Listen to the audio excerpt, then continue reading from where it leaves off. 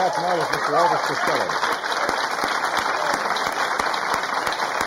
You know, all day long, people who work on the show have been very excited about this appearance, and they've said, you know, Elvis Costello just doesn't do an awful lot of television. You don't see him on many shows. He doesn't grant many interviews. So I'm very happy that you're here tonight, but I have to ask you why you don't appear that much on the chat shows, as they're called in the UK, or do more interviews. Well, we've never really been asked.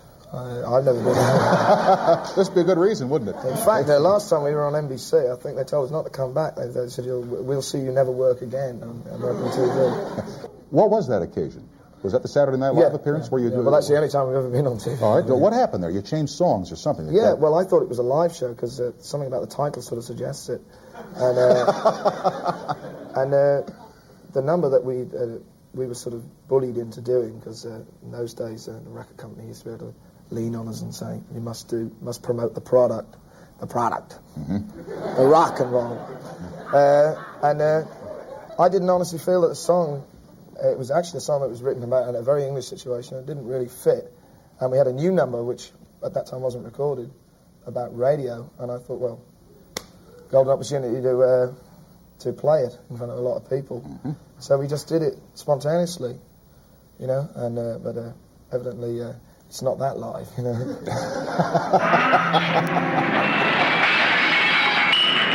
Look out! The lever! Get away from that lever! You'll blow us all to atoms!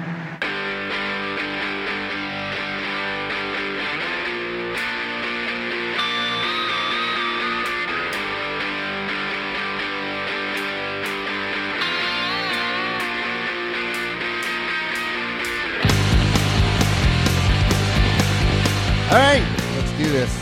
All right, welcome everyone. This is That Record Got Me High. I am Rob Elba. It is great having you guys here again. I've been listening to the last couple of shows, and I feel like my energy has been down a little. So I'm going to try and keep my energy up a little more, just because I have been working a lot. I've been a little tired, but I'm gonna make a concerted effort to keep my energy a little higher. I don't know how it's going to work out, but we'll see.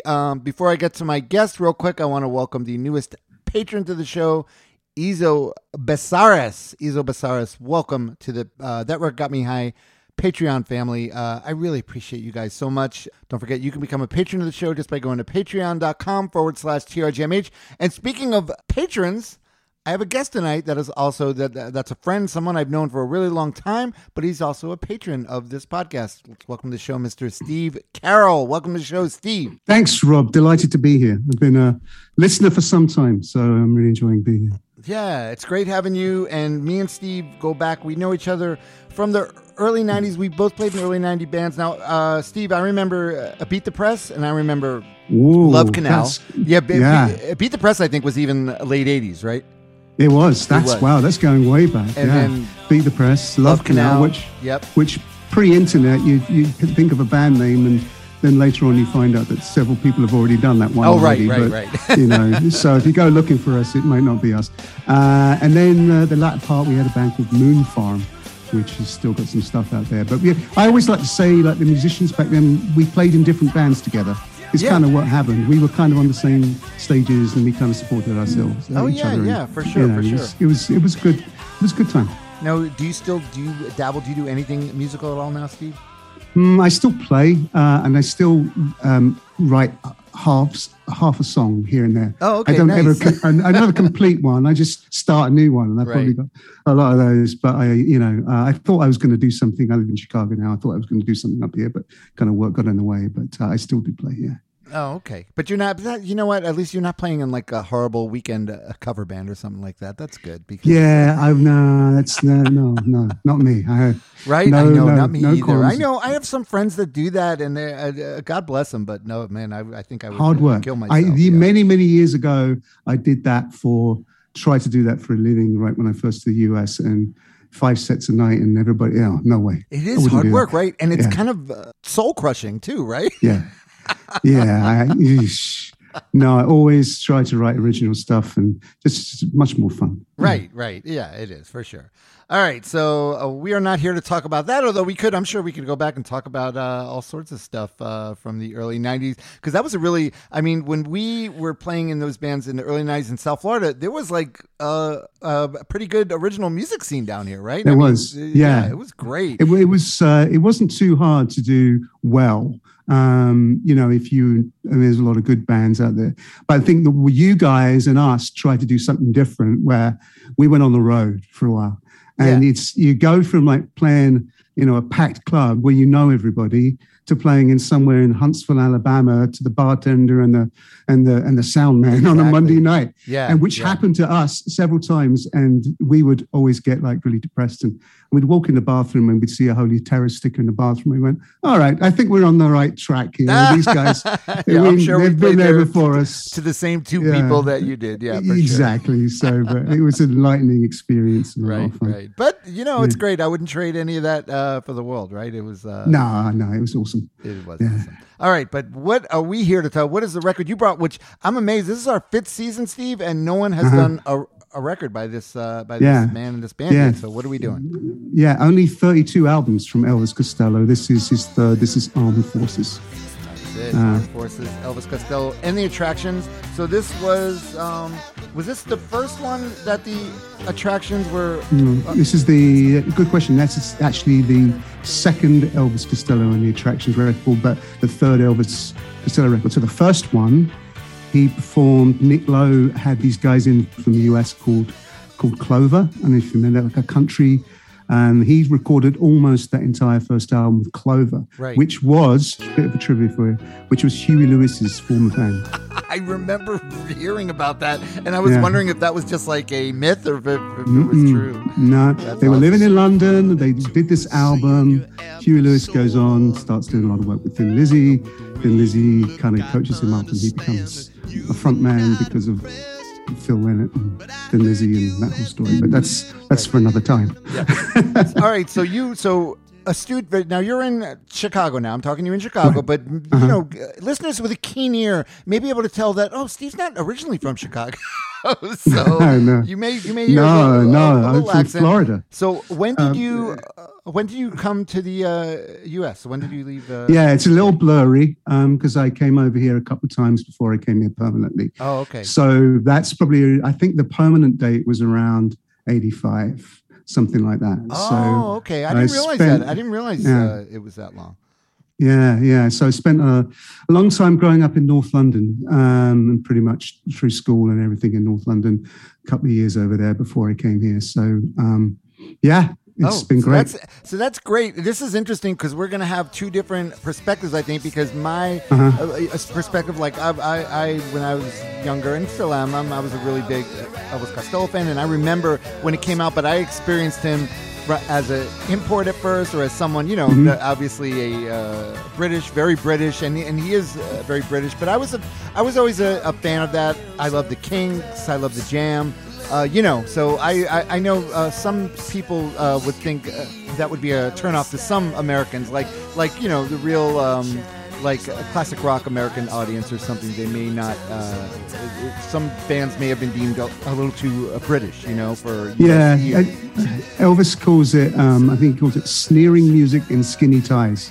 So right. You have like guys like him, the Jam, and there was all these like artists that sort of popped up that were kind of very similar, like Graham Parker. Right. I try to pull my weight, study my geography. It doesn't seem to get me anywhere. I hold a picture up, everybody thinks it's me. I get a thrill out of tampering with the atmosphere.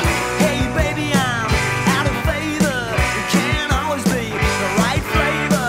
It just seems that no matter what you do, someone somewhere, somebody gotta punish you. Nobody hurts you. Joe Jackson. Yep.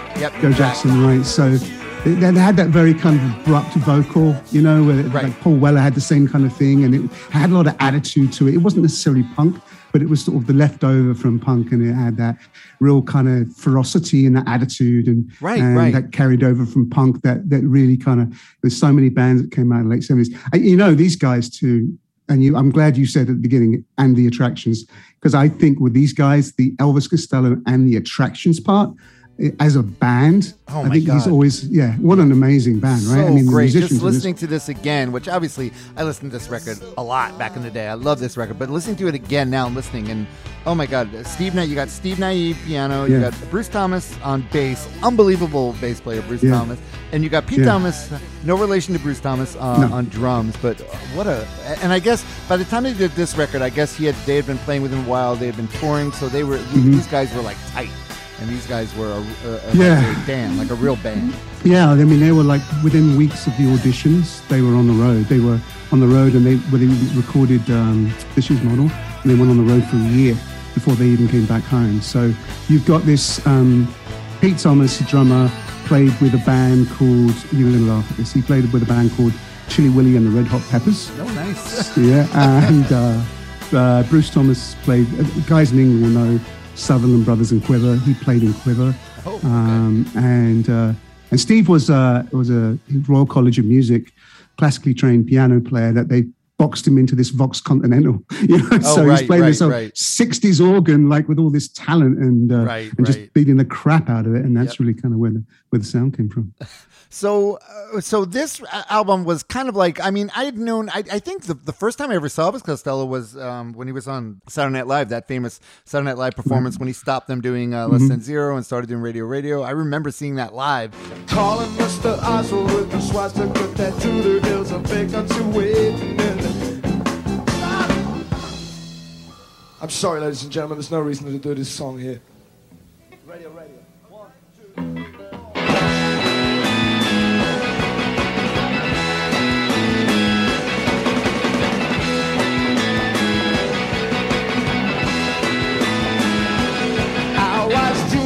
Shining the light, not dial, doing anything my radio advised. Whenever one of those late night stations playing songs bringing tears to my eyes, I was seriously thinking about adding the receiver when the switch broke, cause it's old. They're saying things that I can hardly believe. They really think we're getting out of control. Oh my God, who is this guy? And immediately being drawn to him. But obviously, you have a different perspective. So, were you a fan of his right away when his first record came out? I was 14 when this record came out, and I used to disappear on Saturday afternoons and take the train up to London. There was this comic book store that I used to go to called Forbidden Planet. It was right around the corner from where the marquee was. Anyway, I used to take the train up to London, and I used to go all the time on my own, and I was 14, and this dark alley with this comic book shop was crazy. But anyway, so one time instead of taking the train, I took the bus, and the bus stop for Oxford Street was right outside the very first Virgin record store that I ever saw. Right, so Virgin Records at the time in the late 70s was a really big deal. We didn't have those mega stores like Tower Records, and there were all these little record shops, and the Virgin record shop was just a little record shop.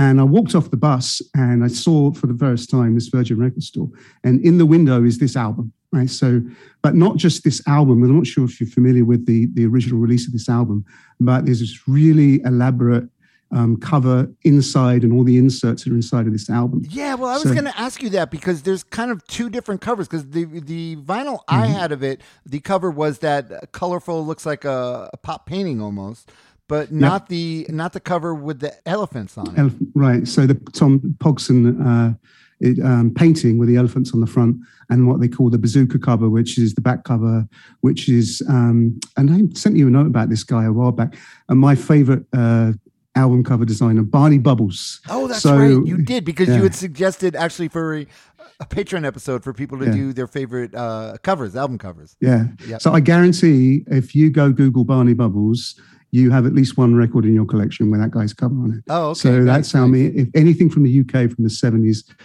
punk and metal and prog and everything. Anyway, so this stuff is, and they had all these inserts, and it was like a gatefold sleeve that opened horizontally, but it also opened vertically. And then inside it had all these different inserts. So the Virgin Records store has all of this stuff festooned across the whole of the window, I'm drawn to it, and I think this is really friggin' awesome. And I'm like, who is this guy? And I heard a couple of songs on the radio, but I was 14. I was listening to Zeppelin and The Who, and I started going to a lot of concerts with my older brother, and we saw everybody, Zeppelin, we saw Thin Lizzy, we saw, you name it, we saw everybody.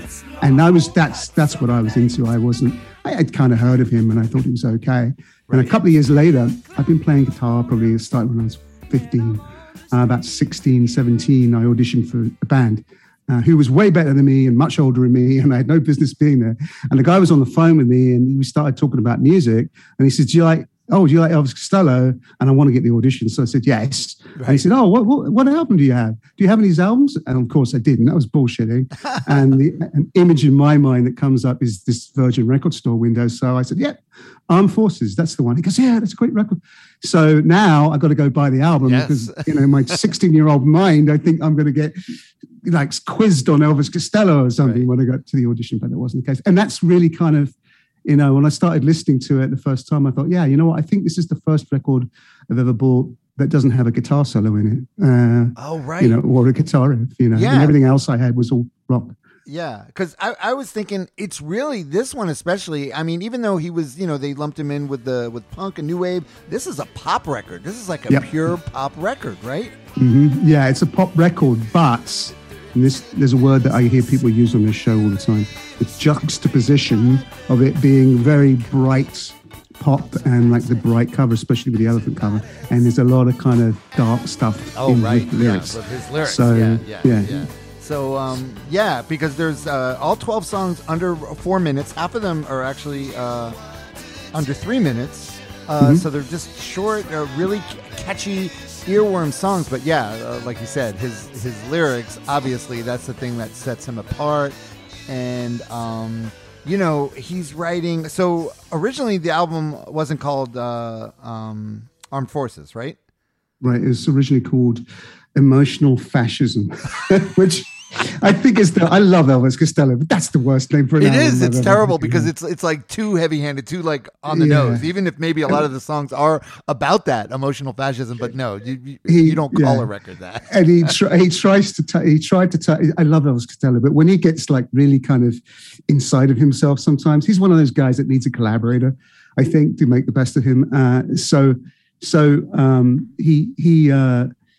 He'd had a tagline for the record that said emotional fascism from the bedroom to the war room. And it's really, really like over the top. And I didn't know that when I'm back listening to the album. I always thought like this is an album. There was a common theme in the album, but the common theme was conflict.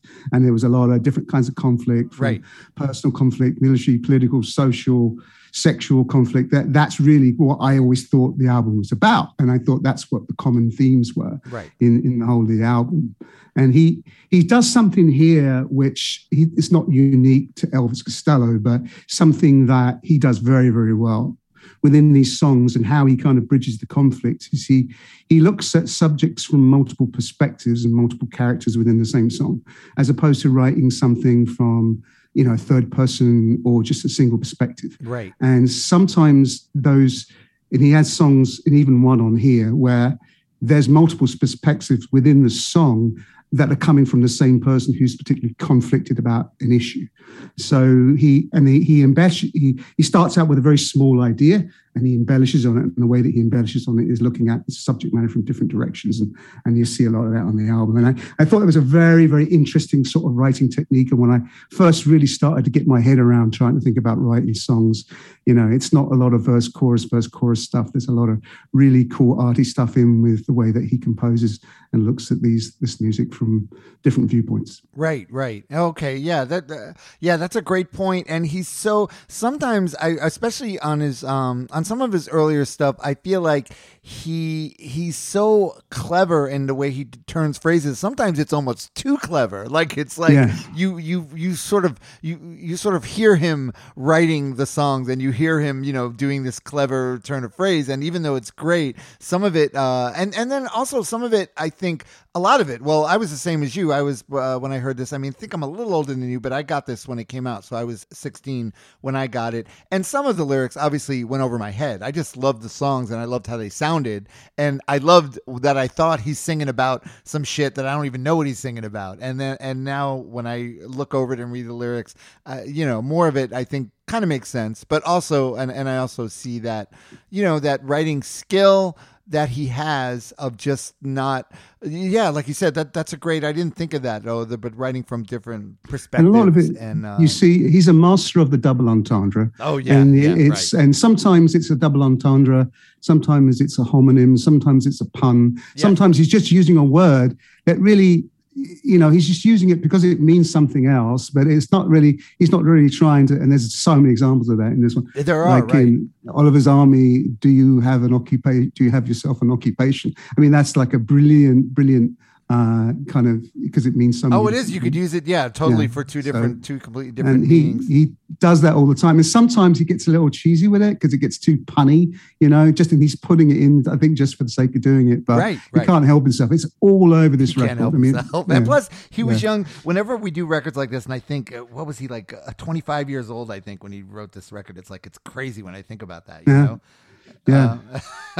Paul, there's an interview later on in life. He did some work with Paul McCartney, and there's an interview with Paul McCartney where he talks about Elvis Costello's writing style, and he says that they were doing a lot of McCartney stuff at first, and then when he said to Costello, "Do you have any ideas?" And he said, "Oh, do I?" And he grabs like several bags and he empties them on the floor, and all these books fall out of these bags. And on every page of the book, it's just one line, and it's some conversation he's heard on a pub or on a train or whatever. And it's kind of like that kind of real unique kind of one line. And then you think like, well, hey, I've got this one line. Let's build a song out of this one line, and that's kind of where it went from. I think it's just really amazing and crazy all at the same time. Yeah, right. Well, that's good. That's a good description. Amazing and crazy. All right, but let's get into this record. It starts out, with such a great, catchy song with Steve Naive's piano. Listen to the opening track, Accidents Will Happen. Oh, I just don't know where to begin. Though it says we'll live forever, it's now or never, but she keeps on hanging on. The silly champion. She says she can't go home without a chaperone. Accidents will happen, we're all a hit and run. You used to be a victim, now you're not the only one. Accidents will happen, we're all a hit and run. I don't wanna hear it 'cause I know what I've done.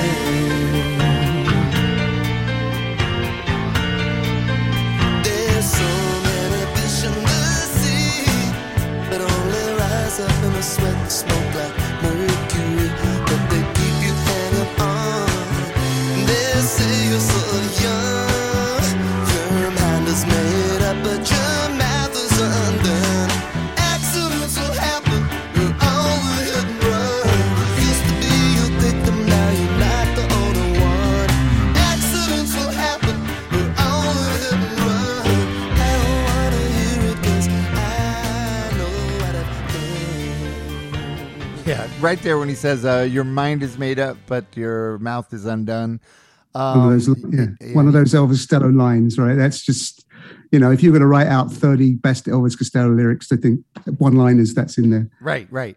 And I love also how this is the first song, and it's like he's telling you, I just don't know where to begin. It's like he's gonna hit you with all these songs and all these crazy songs, and I just love how it starts out like that. But notice so I'm going to point out some very kind of songwriting toolbox things that he does here. So the very first line, that little unaccompanied vocal, that little OI, and the music comes in. Right. The first two albums he does the same thing. So he does unaccompanied vocals on the first track of the first 3 albums. Oh, really? And then, throughout his career, you hear this a lot, this unaccompanied vocal, big ending. And you know where he got this from, right? This is a Beatles thing. This is Hey Jude, All My Loving. This is several, Paul McCartney thing, Girl, John Lennon. Right. They start that. And I read an old songwriting book years ago, and it talked about hooks and getting in, and that is one of the little tricks that they say that you can get into it. But there's all kinds of stuff on this song. I when I was a kid, before I had a record collection of my own, my parents had a pretty good record collection, and they had a lot of these old. Do you remember like these K-Tel used to do these greatest hits albums? Yeah, for sure. So, and they had these collections, and we had like the greatest hits of Motown and greatest hits of rock and roll and stuff. So, big major chord progression, descending bass line. It's something that you hear a lot, right? But it's particularly hear a lot of this in Motown, right? So he's a real big Temptations fan, and this song, I think, don't listen to the vocals, but the Diana Ross and the Temptations, I'm Going to Make You Love Me, same tempo, same D descending sort of bass line. I wondered whether, because he's done sort of Temptation stuff. Oh yeah, right. Whether it came from there. Right. I don't know whether it's conscious or unconscious of him, but I definitely hear that in there. I think he definitely he's obviously a fan of all different kinds of music, and he definitely brings that all in. And it's like it's funny you mentioned like almost like a little. Sometimes it's almost like cheap, but it's like whatever. Like starting out, like you said, starting out with this vocal. It's like it's something he'll use because it's effective, and he knows how effective it is. But you still have to write a great song around it all. He does, so but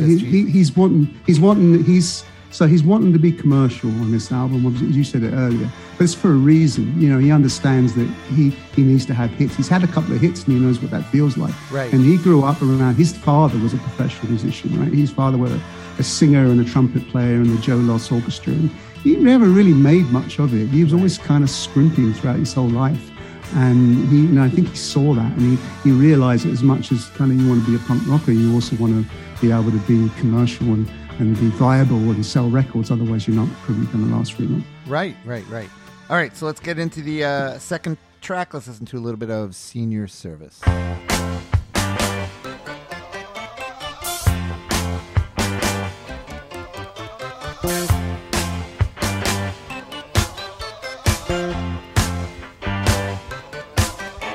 Senior service, senior satisfaction. It's a breath you took too late. It's a death that's worse than fate. Senior service, senior satisfaction. Third may be second hand. It's by no means second. I want you dead. I want to see that you sit out. I want you check. Because they told me I would get out. I want to jump out your head and watch it roll into the basket. If you should right there the night, then they won't have to ask me twice. Senior service, senior satisfaction. It's a breath you took too late. It's a death that's worse than fate. Senior service, senior satisfaction. Good maybe second hand. It's by no means second rate.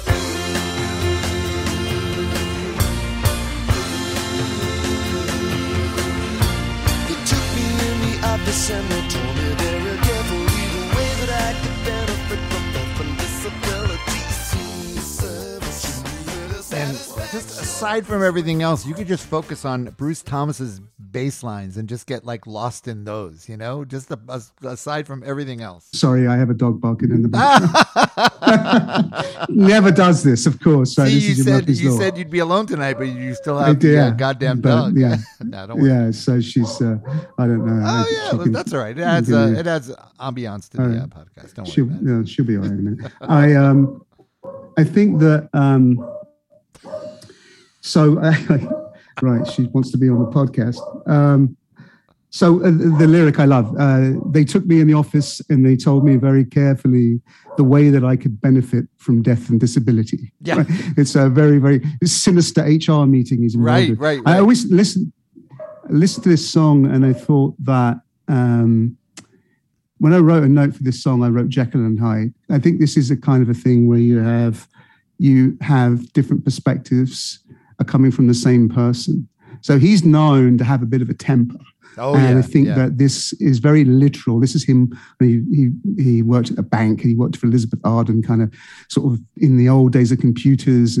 And he apparently got into a situation with a manager where he nearly put his hands around the guy's throat, and they had to kind of send him to a different office.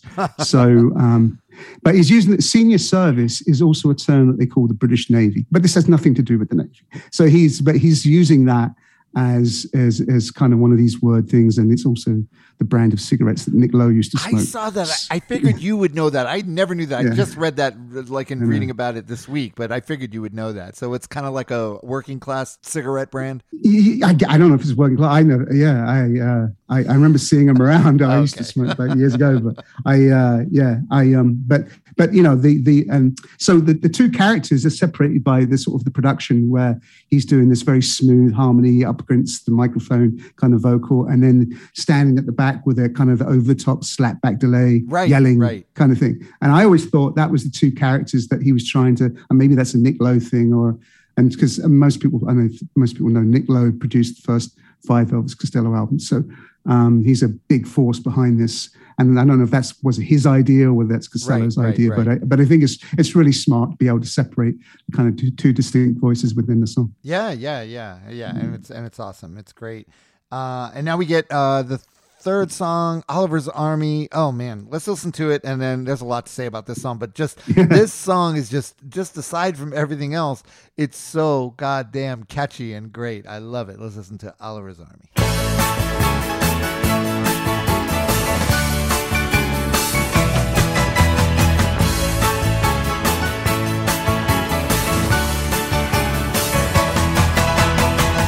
Don't start the talking.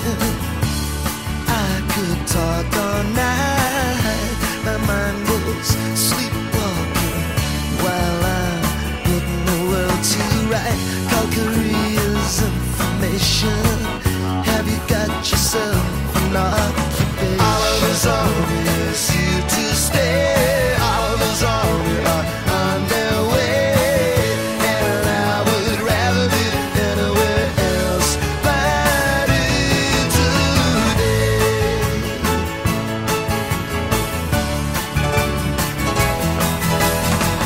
There was a check on Charlie. He didn't crack a smile, but it's no laughing party when you've been on the murder mile. Only takes one itch a trigger, one more widow, one less white nigger. Oliver's Army is here to stay. Oliver's Army are on their way, and I would rather be anywhere else. All right, so there's a lot to unpack from this song, right? Yeah. But You could do a whole podcast just on this one song. You really can. But there's so much going on here. Right. Before we get into unpacking it, though, I just got to say that I mean, I read it, but where that piano riff is from. What is that, the piano riff, what is that inspired by? Yeah. Well, they're all huge ABBA fans. Right. And it's inspired by Dancing Queen by ABBA. Yep. And I went back and listened to it when I read that and said, oh, yeah, obviously. But it's just so great. And when you think about it, he could have just taken the melody and the music in this song and written like a regular love song or something, and it would have been great. But the way, the direction he chose to go with this and still keep that music, it's just brilliant. Yeah. I don't know if you know the story, but they nearly shelved the song. They were going to kick it out. And Nick Lowe was really upset with him. And Nick Lowe said, "You're crazy." Right. And he said, "I'm just not feeling it. I'm not getting the tune. I had this idea." And they had 5 or 6 songs that they recorded for this album that they never put on. They put on B-sides. So, and they just weren't really coming up with anything. And at the time, Steve Nai's been playing this old organ, and he's an incredibly talented piano player. And he said, "Well, let me have a go at something on the piano. Let me see if I can do something on the piano." And just kind of fucking about, he's doing these ABBA octaves on the piano. Right. And they said, that's it. That's the song. So, and I think it's the biggest selling single he's ever had. I think in number 2 in the British charts, it's like 450,000 singles the first time. Okay, nice. So it was, because like I said, it's all right. So the title is a reference to Oliver Cromwell, I guess, which was the leader of the Parliamentary Army in the English Civil War. But it isn't really about him, right? No, I think that there's a lot of debate on this song, and a lot of people think the song's about Northern Ireland. But he purposely went out of his way to say, I don't really want to write a song about Northern Ireland. Right. But what happened was he had gone to Belfast to do a show, and he was very nervous about the show. The Clash had been there. He was really good friends with Joe Strummer. And Strummer had received some death threats after playing there, and maybe he said the wrong thing to the wrong people. The troubles were going on. It's a very, very difficult time. And when he came back, when he was coming back from Northern Ireland, he looked at one of the, because, the British soldiers were there, and he looked at one of the faces of the British soldiers and saw that he was like this 17-year-old kid. And the thought was about these kids, that you're taking these working class kids. Because remember, London at the time, in the late 70s, economically, it was not a good time. There was a lot of unemployment going on. And it was just so... You're taking all these kids who don't really have anything else to do, and you put them in the army. Their only option is to be in the army, is to join the army. And that's the line what he says. Have you got yourself an occupation? Where he's talking about employment, but he's also talking about British imperialism. Right. And then you have the other great line. He says, "We can." With the boys from the Mersey and the Thames and the Tyne, he's referring to the working class kids. They're Liverpool, London, and Newcastle, big cities, rivers on the big cities. And then I know I remember because it stands out when he says only takes one itchy trigger, one more widow, one less wife. But that's a reference to Ireland because that was a derogatory term for the Irish, right? Well, yes and no. So he's very careful to use terms in here that you could equate to Northern Ireland, like that word. And Murder Mile is another one. But those terms were used around the world, especially around kind of military service areas in Cyprus and places like that. So he's purposely kind of used those words, but he's used them in a way that he can attribute to other conflicts. Okay. So all right. My own personal thought was, in the late 1970s, you didn't want to be a pop star writing a song about Northern Ireland. There were so many ways you would get that wrong. Yeah. And who knows what kind of retaliation. And that's the first verse of the song. He says the first verse of that song is him saying, I'm not going to write a song about Northern Ireland. Don't start that talking. I could talk all night. My mind was sleepwalking while I'm putting the world to right. So he's saying, well, I'm not going to be a pop star that thinks he's got all of this figured out, because that is a very dodgy subject to be able to broach, and not many bands have ever really done that. Right. Wow. But he was like skating around the edge, being so clever, right? And so smart to just skate around the edge of all of that. And people will disagree with me. My brother disagrees with me. He says, no, that song's about Northern Ireland.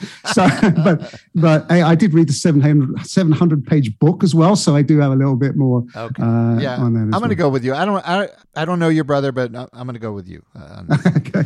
All right. So now we get one which we didn't mention, but he was going through his own personal thing now, because he had been married and had a small child, but at this point he had left his wife and his child, and he was hooking up with Bibi Buell. Right. Yeah. I think there was lots of hooking up with different people. Yeah, he was kind of sowing his oats of a rock star. Yeah. So I think this next one kind of references all of that, and I think there's other songs on this record that do too. Let's listen to a little bit of Big Boys. I am starting to function in the usual way. Everything is so provocative, very, very temporary. I shall walk out of this place. I shall walk out on you. You go silly if she's willing, trying so hard to be like the big boys. So you take it to the pictures, trying to become a fixture, inch by inch, trying to reach you all the way through the second feature. Worrying about your physical fitness. Tell me how you got this sickness. I love that. Worrying about your physical fitness. Tell me how you got this sickness. So there's a little bit of self-loathing going on here. Yeah, there's a lot of self-loathing going on with the songs. It's he does that a lot. I think that, but where I think, and this is kind of where I hear things in songs, but he's very good at like picking up he's not going to do a 50s song, but he'll incorporate sort of little pieces, little like, I call it like seasoning. He doesn't call and say, hey, let's do a 50s sounding song. But there's a bunch of like little Phil Spector things in here. There's like the opening line with I'm starting a function. It reminds me a little bit of you ever heard Leader of the Pack? Exactly. Yep. It sounds a bit similar, and I something like actually I wonder if it's kind of on purpose a little bit that he's doing kind of a version of this teenage sort of love song that you might have heard in the 50s or early 60s. Right. I think that's the style of it. And the other thing about this tune, that what he wanted to do, it mystifies me when artists put obstacles in front of themselves on purpose. He wanted to write a song where the only chord in the song was an E chord. And really? Of course he didn't do that because that would be horrible. Yeah. But that's where you see all these different rhythmic changes. But I will tell you that if you play along with this song, 80% of this song is an E chord. And I'm not talking about in the key of E, an actual E chord. So, and that line, I was caught in the suction by a face like a trunction. It's just, yes. I don't know what he thinks of this stuff. I know, right? It's. I will tell you, I never saw Elvis Costello live when this album came out as a kid. But if you get the deluxe version, it's on Apple Music. You can find it. You don't have to pay $300 for it. I was listening. I was actually. It's also on Spotify. I was listening to some of the live stuff. The live at the Regent version of this song kicks ass. The drumming on that song. There's three versions on the album. But there's one live at the Regent where it's a show they did in Australia where they had a riot after the show. Oh, nice. And you could tell how amazing. So Pete Thomas on that song sounds unbelievable. And you could tell because you're hearing the song when they're playing it live before they recorded it in the studio. So you get a vibe that this was much more of a, kind of a real loud rocker of a song before they kind of brought it into the studio and Nick Lowe's kind of tempered it down into some of these little genre seasonings that he's done with it. Now, when you got this, I think the original, the UK version, did it come with a EP, like a live EP? Yeah, it came with all kinds of stuff. The problem was I didn't buy it in 1979. Oh, you didn't? That's right. You saw I bought it 2 years later. Steve. What's wrong with you? I know. I'm a fucking idiot. I've had 7 versions of this album. I've never, CD and cassette and everything, but I've never had the one with all the really cool, I don't know what you call it, album candy, all the stuff inside it, Well, I'm mad. I had just the original, the US vinyl. I had it, but I don't have it anymore. I don't know what happened to it. But I was looking online. That's expensive. These go for a lot of money now. It's crazy. They do. They came out with a deluxe edition that has everything. They've had several versions of it over the years with different inserts and different extras. I think just recently, 2020, I think they did some massive thing of it. And it's $250 unless you want the red vinyl. It's $300. Oh, so I don't buy vinyl. I hate to say it, but I don't buy vinyl anymore. No, me neither. I don't. I love the vinyl. Kids. It's for the kids. Yeah. I gave, Steve? I gave most of my records to my daughter, my older daughter Corey. She's got a lot of them, so she's the custodian of my albums now, and she listens to them. And on a I don't even have a record player anymore. So no, a lot of my friends have albums. I'm not knocking it. I think it's great, but I'm at the point. I've moved so much. I know it's too much. Carrying all those boxes around I know who needs to deal with that. All right, so this next one, I really love this next song, Green Shirt. And I got a question for you about the theme of it, but I just love the way it's got this like dark feeling, and when Pete Thomas comes in on those snare shots, it's just so great. Listen to a little bit of Green Shirt. There's a smart young woman on a light blue screen who comes into my house every night.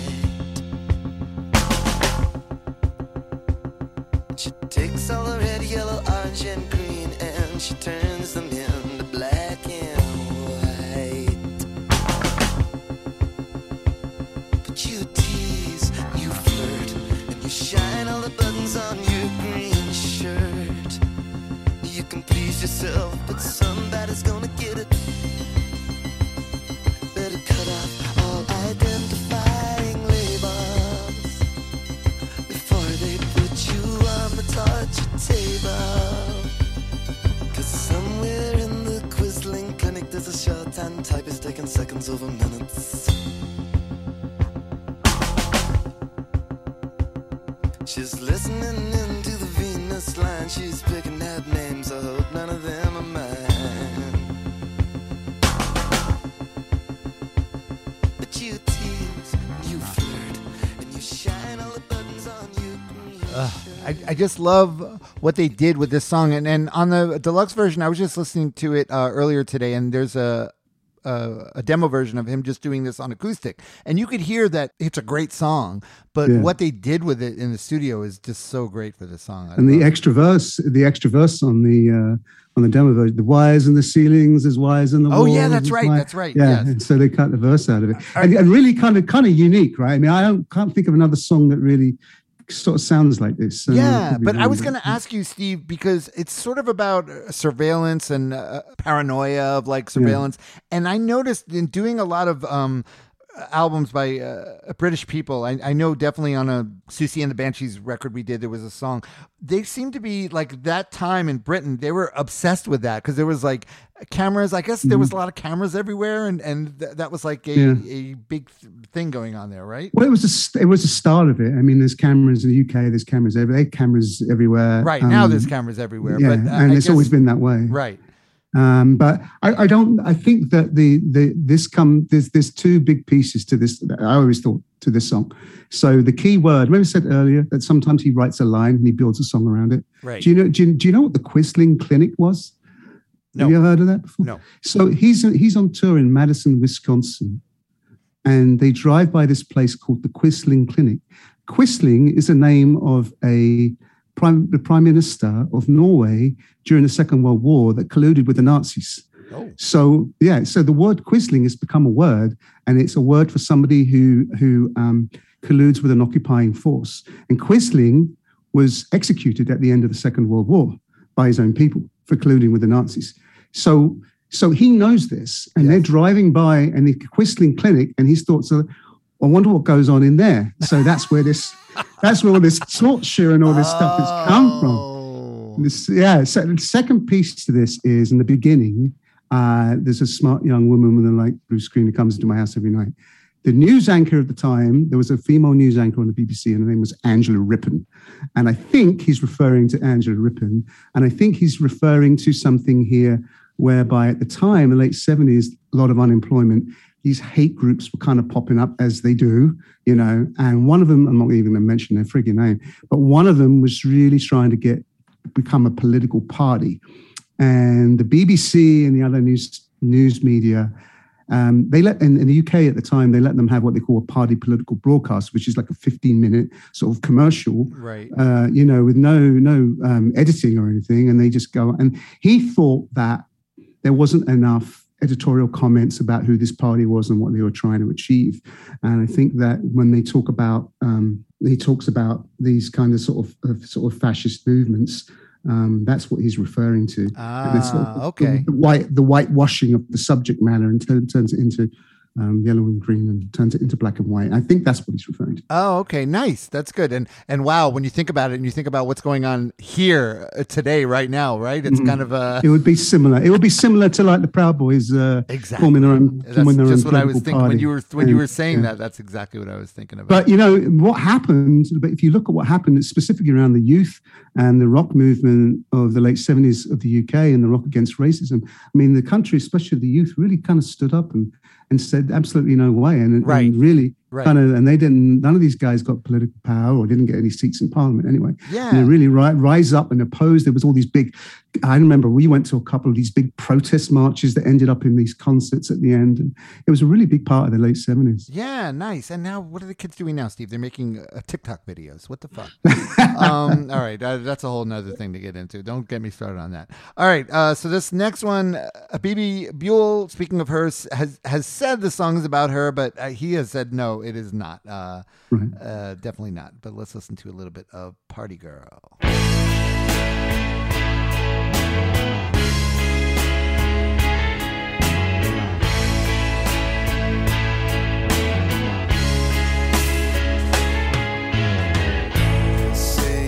Nothing but a party girl, just like a million more out over the world. I know I shouldn't be raising my hopes so high, but I have seen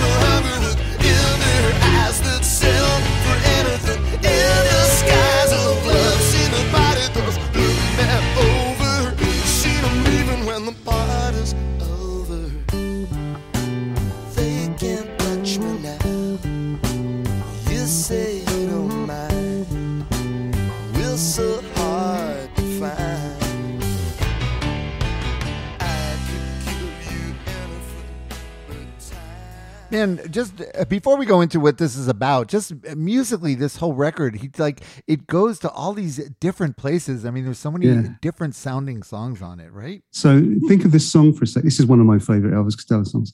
And you look at this song, I may be wrong, but I can't discern what the verse and what the chorus is on this song. Right. Yeah, I was thinking that. You're right. Yeah. There's 7 parts, including the little piano flourish. I wouldn't call it a solo. Right. But there's 7 parts to this that normally, like if you're trying to write a song, it's really difficult to get parts to kind of match together sometimes. And it does it so flawlessly and effortlessly. You know what I was thinking, Steve? Maybe they're bridges. Maybe they're all bridges. It's like a song made of bridges. He said he was going to compose an album for the bridges. It's just beautiful. And I really think that it's just the piece at the end, though. It might sound familiar where he does the piece at the end. It's very similar to You Never Give Me Your Money by the Beatles. I'm going to play a little of that behind here. Yeah. 1, 2, 3, 4, 5, 6, 7, all good children go to heaven. It's kind of that sort of sinks in at the end. But yeah, beautiful song. Yeah, and so he has said he wrote it as a letter of apology to a young art student, right? That he met in somebody Minnesota. Somebody that he went out. And they went on a date. I don't know if it was a date. And somehow she ended up in the newspaper. Right. And, and he thought, that's a really shitty thing, He said they were just talking about art. Which I don't know. And so he wrote this as a song to, by the way, I have to ask you a question. 40 years later, when artists tell you what the song was about, do you believe them? No, we always say that on the show. Never trust what the art. Yeah, me and Barry, when Barry was on, we used to always say, never trust what the artists say about it. Never. I think it's because when they're writing these songs, they're writing them so fast. He's writing, exactly 20 songs. He's put one of the good things about great songwriters. I think Bowie, I think Elton John. I don't think that they, in my opinion, to put that kind of output out, I don't think that they edit themselves. I don't think they second guess themselves. Right. I think that's it. Done. Move on to the next one. It just so happened that most of it was good, but I don't think they stepped back like I probably did and said, "Oh no, I don't want to." Exactly, and labored over it. They just moved on. Yeah. But then 20, 30 years ago, they could rewrite history and say, "Oh no, it was really about this," or "I was thinking this," and it's bullshit. That's awesome. All right, so we flip the record over, and another. There's a lot of metaphors like war, like sort of life as war metaphors going on underneath the record. I think, right? Oh yeah. Right, for sure. All right, let's listen to a little bit of Goon Squad.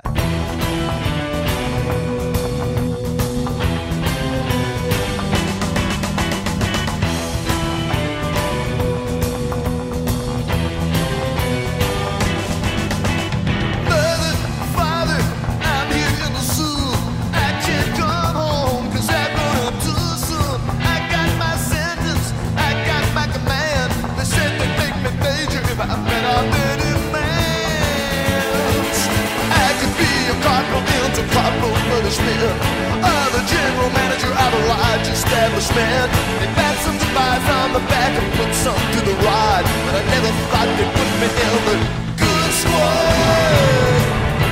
They've come to look you over and they're giving you the eye. Good squad. The ones who come out to play, you better say goodbye.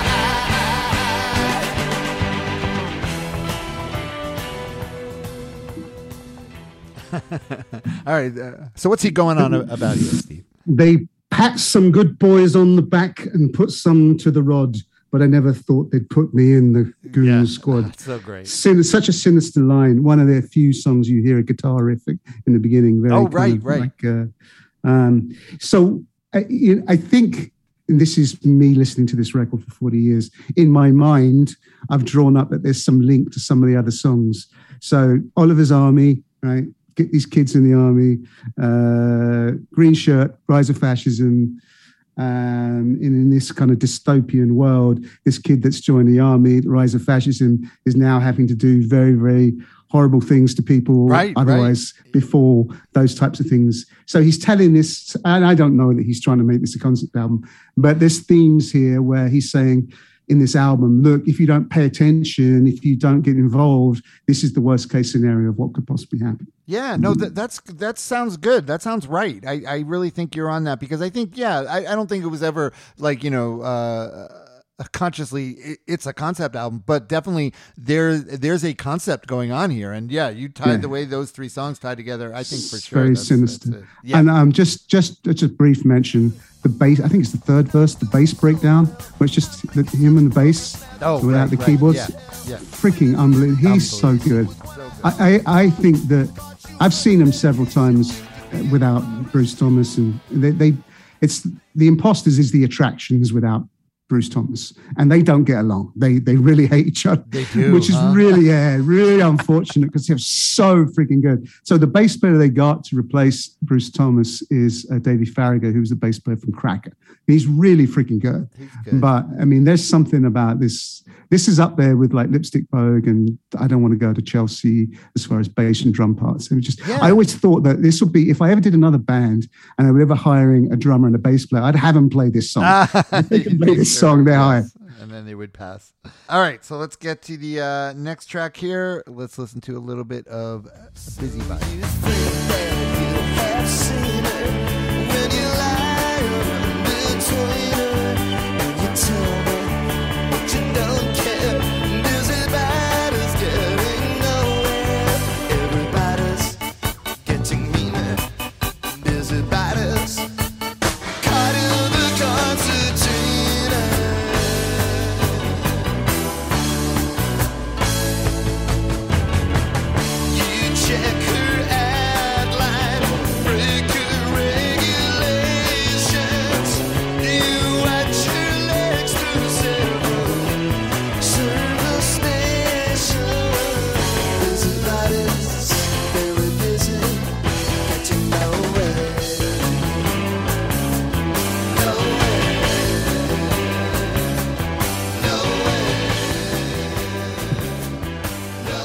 So this one here, I think he's singing about sex in the way, but from the point of view of he's a 25-year-old sort of rock star guy. So he's singing from that perspective, which he sounds kind of confused. I think he's confused.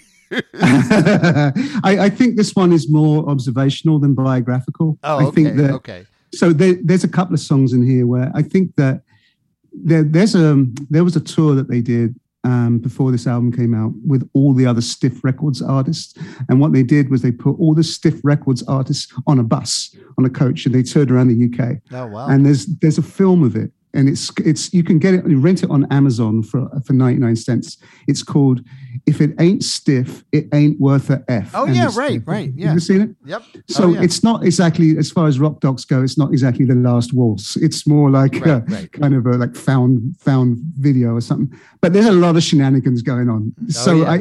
And when he says that you watch her legs through several service stations, a gas station. Yes. So I just imagine him on this bus, and you don't see any evidence of him, but you see a lot of the other. So it's him and Ian during the Blockheads and Rockpile and Reckless Eric and all these guys, and they're all getting drunk and crazy. There was all sorts of hijinks going on. And I think that's what's going on. Yep, I think you're right. All right, so this next one is the one that was only on the British version, and in listening to it, I was thinking, well, maybe they used to do that. They used to think, oh, that song's a little too British, so they took this song off and they put What's So Funny About Peace, Love, and Understanding on the American version.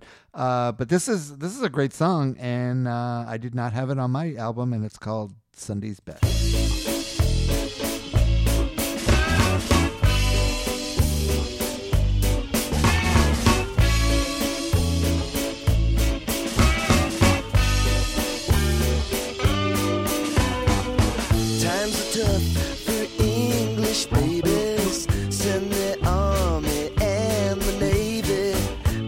Strangers who talk funny, take the greasy foreign money, skin sharp, red leather hotline, be prepared for the engaged sign, bridal books, engagement rings, and other wicked little things. Standing in your socks and vest, better get it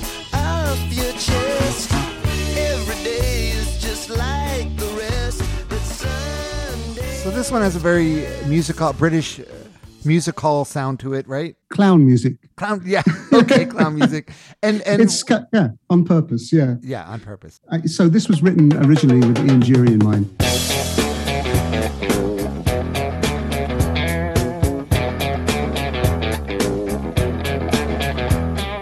Sex and drugs and rock and roll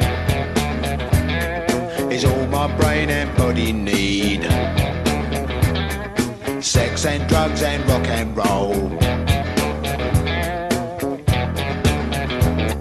It's very good indeed. So he thought this was going to be an Ian Jury, for this like Billericay Dicky or one of Ian Jury's songs.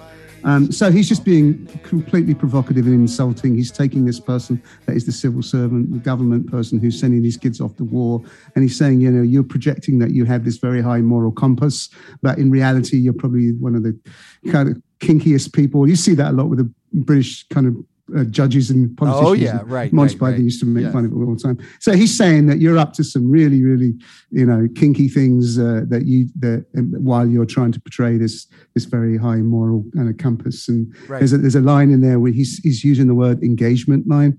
He's talking about getting engaged, and he says, "Be prepared for the engagement sign." You know what the engagement sign is? No. So if you ever been to a public restroom in the UK back then, when on the stall doors, it would go from vacant to engaged. Oh, nice. So I think he's talking about some kind of kinky stuff. Anyway, that's something someone in the US would never know that, Steve. Yeah. That's always what I thought it was. Maybe it's me that the one that's got this perverted thoughts, and it's not that. But that's kind of what I think. Also listening to this song, and I keep forgetting another band, which is a band that the album we did by them, East Side Story, he produced, is Squeeze. I hear a lot of similarities because Squeeze would do that too. They'd incorporate a lot of different musical styles in their thing, but they different approach than him. I don't know. I guess more lighthearted and fun. And maybe he sort of got a little darker edge to a lot of his I listened to that episode. It was good. You made the point about, I'm not sure if it was you or the guest that made the point, how they can take sort of very everyday things and make them sound poetic. Yes, right. And I think that's what their kind of art was that, and they felt very British because they used a lot of British terms, and it felt like, they were kind of one of your own really in that way, where he does stuff like that, but it gets a little bit more convoluted, obviously. Exactly. All right, so now we get this one, probably my least favorite on the record. Just I don't know why, but it never. But the lyrics on this one, this is the first time I really dug into them, they still have that enigmatic bite that he has. Let's listen to a little bit of Moods for Modern.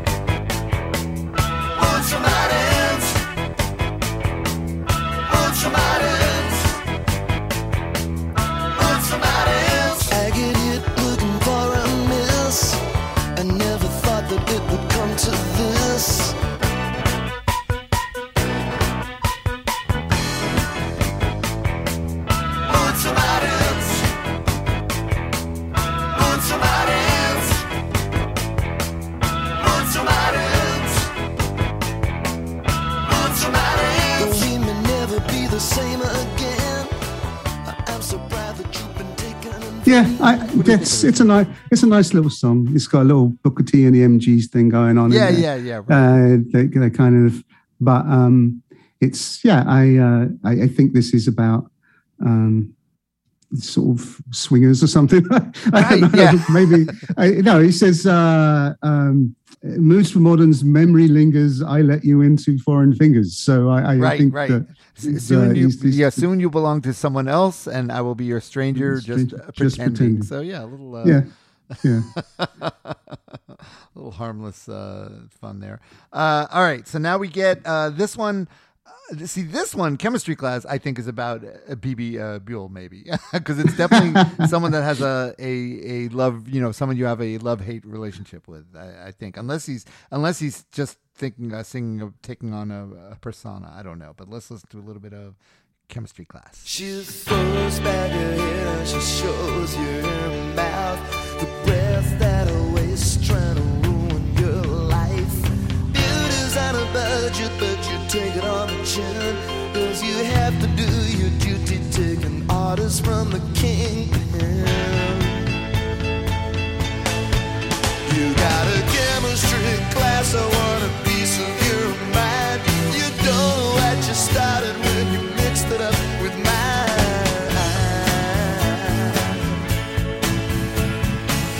Are you ready for the final solution?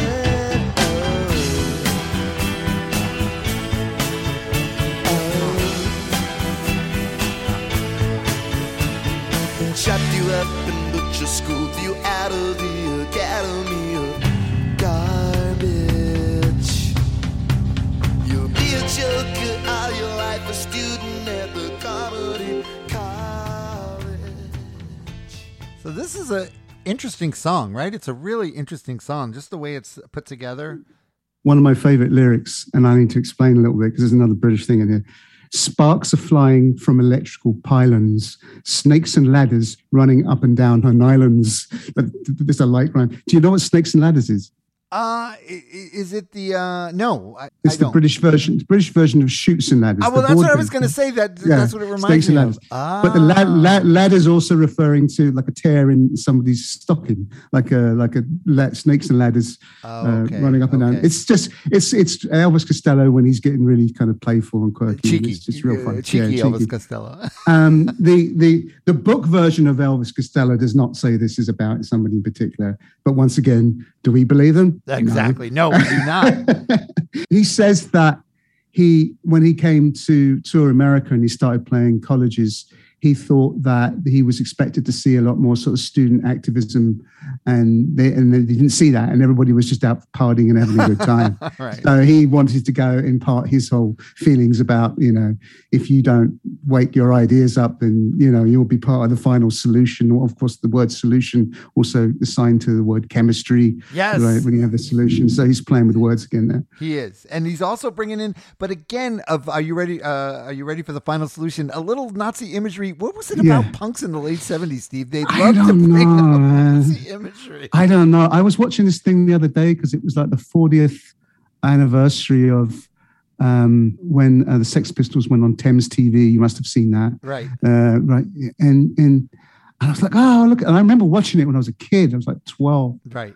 And I was like, oh, look at this. And then I see like the Nazi armbands. Like, I know. The hell are we doing, man? What is it? I think it was just provocative, kind of just trying to be, there was all kinds of crazies. There was all kind, and in England they had all the spitting. I don't know if you know that. They didn't do that. Gobbing, yeah. Oh God, it was awful. I got stuck down the front of a Dead Kennedys concert once in Brixton. My God, that was what an awful. The band was great, but Jesus. Yeah, I don't know. There was some ugly Whoever stuff. started that, God, yeah. I have Never no got idea. that. I have no idea. All right. So speaking of Nazi imagery, and it's funny because this one it's clearly just about two horrible people. We should say that we don't like the album because we favor Nazi imagery. That's not at all. Yeah. As a Jew, I say, but it's also interesting to note because how tidy is with Nick Lowe that on on Jesus of Cool, which we did the American version, Pure Pop for Now People. He had a song called Little Hitler. So now we got two Little Hitlers. While we racing to be so old, and my blade facing the floor, I won't be told. You have your reservations, I'm bought and sold. I'll face the music, I'll face the facts. Even when we walk in polka dots and checker slacks, bowing and squawking, running after tidbits, bobbing and squinting, just like a nitwit. Two little Hitlers.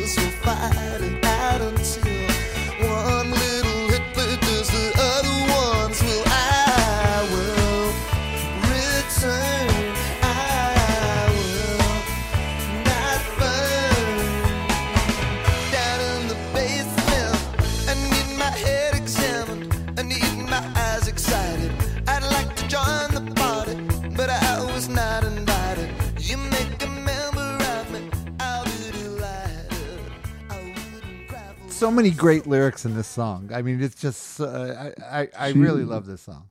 She's my soft touch typewriter, and I'm the great dictator. Yes.